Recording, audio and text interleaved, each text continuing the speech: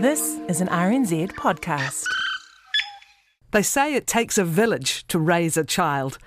I'm Catherine Ryan, and here we draw on my conversations with experts on 9 to Noon to help you navigate family life. We're discussing tips for successfully getting children into a love of tramping. The weather's warming up, international travel's off the agenda for now, and many New Zealanders are thinking about how they might see different parts of our own backyard in a different way this summer. Jamie Stewart is a keen tramper, father of 3, and on the executive of Federated Mountain Clubs. He says there are lots of great ways to kick off a love of the backcountry. Jamie, thanks for coming in. Another glorious day in Wellington it is. Pleasure, Catherine. It's one of the things we might talk about. What do you do with the little kids when the rain comes? Look, you're a busy family and a young family, just a fairly newborn as well. Yes, we have an 8-year-old, a 5-year-old, and a 2-month-old. So a different outdoor journey beginning. It does. How early will you get out into the outdoors with kids? I think it starts straight away. You got to show them and make it a habit.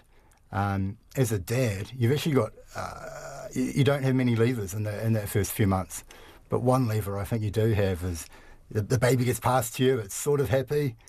You can rip its clothes off. You can take it outside. You can expose it to the sun, expose it to the birdsong, and my kids at least have all responded really well to that. So from that earliest age, you begin that introduction to outdoors. Absolutely. Kids are sensory beings. You know, they want to experience the world, and I think that starts straight away. Can you do family activities still with a baby that young? Like, how ambitious might you get on even a day trip out? Family activities depend not only on the kids but also on the parents and their levels of experience and what they're comfortable with. It's really important that you do things that you are comfortable with, and they don't need to be big. We do a lot of heading down into our local river, our local streams and bush, and we started that off straight away. As soon as the baby's big enough to be carried in a sling with mum and the other 2 kids, you can walk 5 or 10 minutes up a river, find a little spot. That's all the little kids are after, really. And yep. So for a newborn baby, you've got a sling. How does the equipment upgrade as they get a little bit older? We go into a front pack or something, or what? Yeah, sling. It's been a while for me since the last one, but yes, sling, typically front pack. I've always personally found the front packs don't last for very long. They're a bit hard on the old abs. Move into a backpack as soon as you can. With our kids, it's been about 6 months.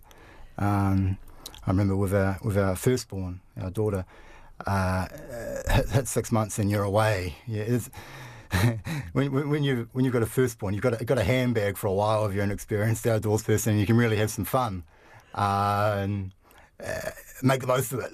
It's a golden year or 2. Yeah. The journey changes a bit after that. Once they start walking. So that's a good point, actually. When they're very young, you're in control. That can change. The other thing about the backpack, as soon as it is practical and sensible to get there, is it's a bit like the old prams and pushchairs, isn't it? Baby can see more. Like at the start, it's probably cool that baby can see mainly mum or dad or whoever's carrying them. But once they're a little bit older, if they can see outwards, from your own experience with children, what are they experiencing, even at that quite young age? As you say, they're very sensory. Kids, before they're moving, they're looking around, aren't they? Just looking everywhere, trying to make eye contact. Presumably they're trying to smell, they're trying to touch with their hands. Straight in the mouth, of course. Straight in the mouth. Yeah. Getting them down into natural environments and giving them a range of experience around that. Water, they love water. So you made that important point. You stay in your comfort levels, and your comfort levels may well predate even having kids. Stay in the environment and are confident in. You mentioned stuff changes a little bit by the time we're up on our feet. And what does that mean for recreation? I think this is an area people generally don't do that well. I think when kids start walking, you want to look even harder at the environments you're taking them into. Kids still like natural surfaces, They like tracks with roots and rivers with rocks. I think sometimes people are a bit reluctant to get them in there at 2 young in age, we tend to get unduly stuck on gravel paths, sometimes flat gravel surfaces. I found, with my kids, they just respond so well to actually being in the bush, actually being in rivers. It's that safety conscious society that we are now, and with good reason. But again, does this come down to you knowing your environment? If you're going to splash around with little kids and get the mossy rocks underfoot, you want to know the waterway that you're dealing with. You want to be confident and obviously onto it, and not getting out of your own area of knowledge and competence and confidence. That's right. You want to be their rock in the outdoors as much as you want to be their rock in the rest of their life. So you have to be confident first and foremost. But giving them that gift of actually being able to comfortably be in the outdoors is also about habit. It's not something that you're going to give them if you go into the outdoors once every few months.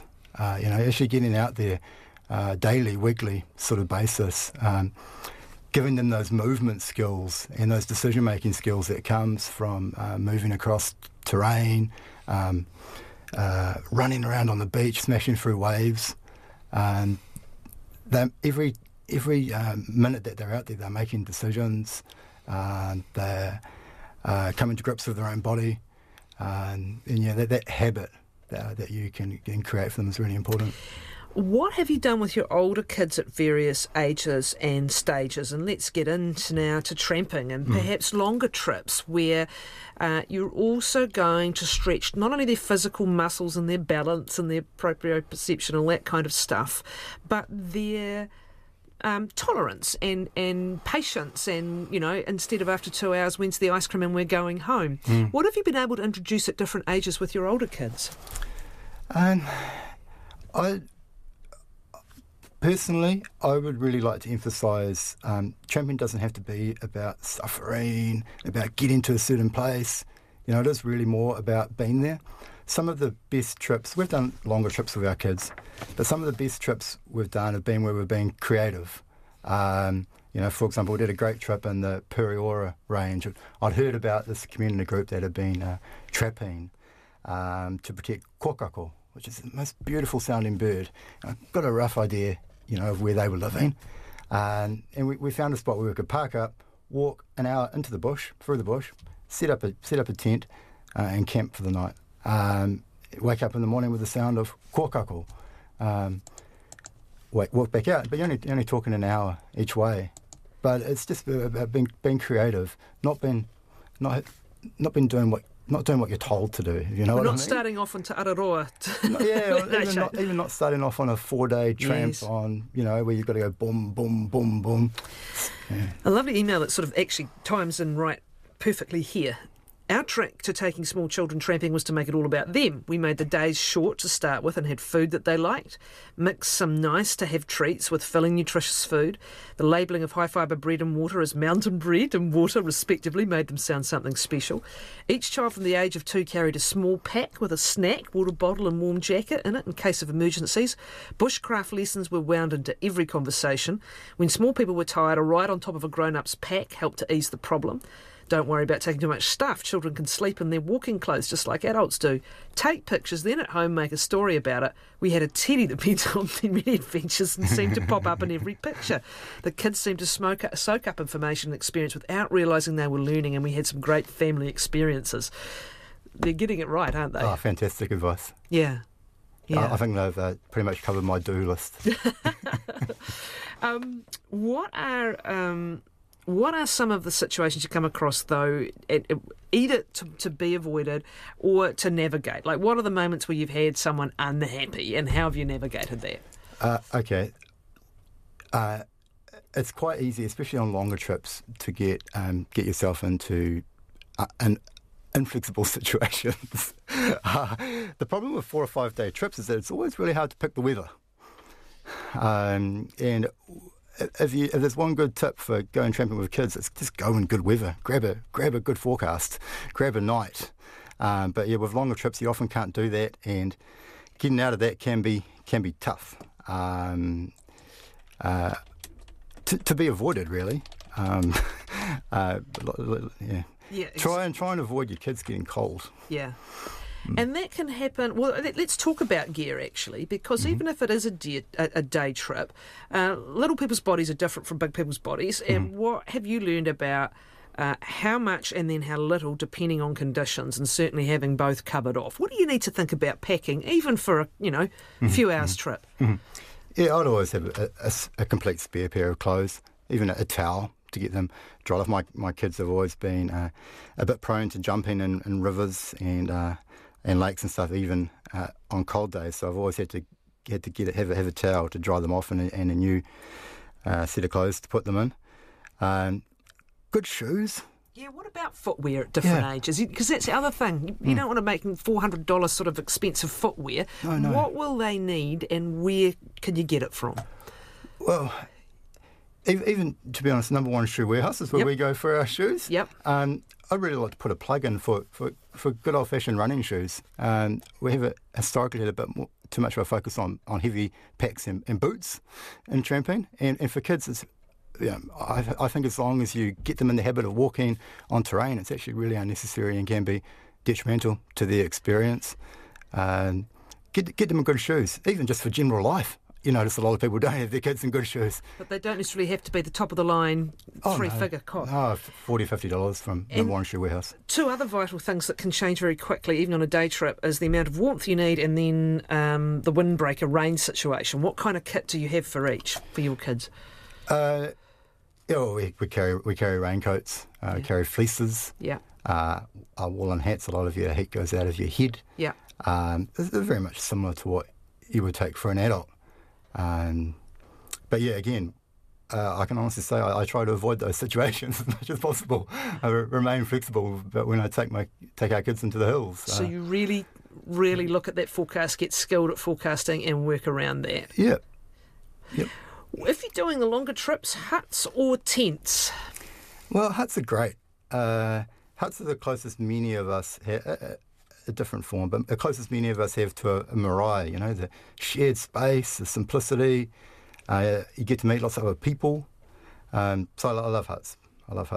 But tents can also be good for kids. Now, the next thing is, how involved at different ages and stages are kids capable of getting involved in, say, setting up a tent, for example? I think that starts 3, 4, 5-year-old kids. Pass me the peg can be the starting point. Tents are fantastic. Even if you put them up in your lounge, tents are fantastic. All kids love tents.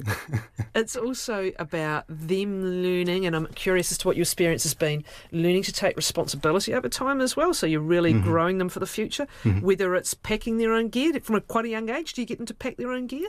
Yes, give it a go? We do. You mentioned before or maybe your listener did, the importance of anticipation. Kids love anticipation.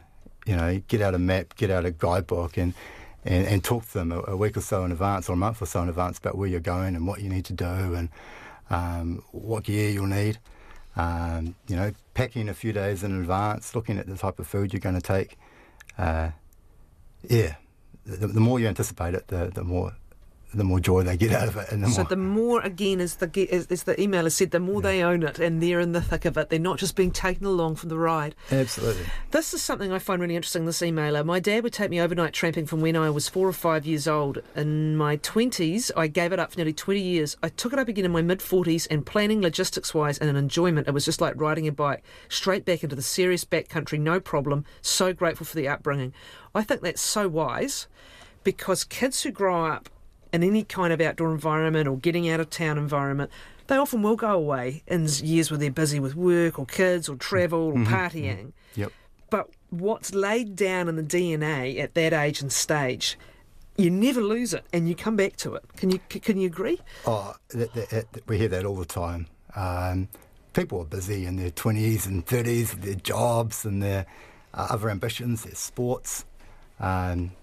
When you have your own kids, it's a really good time to start. People often settle down, lose their other interests sometimes, or they get to, maybe taken away a little bit, and you remember the stuff that you learnt when you were young, and it creates a whole lot of the opportunities return. What has it meant for your relationships for you and your kids as well? Because we know we're spending so much time with me on my device and them on their devices, and that's part of our world. But what has having this strong part of your family life meant for your individual relationships with your kids?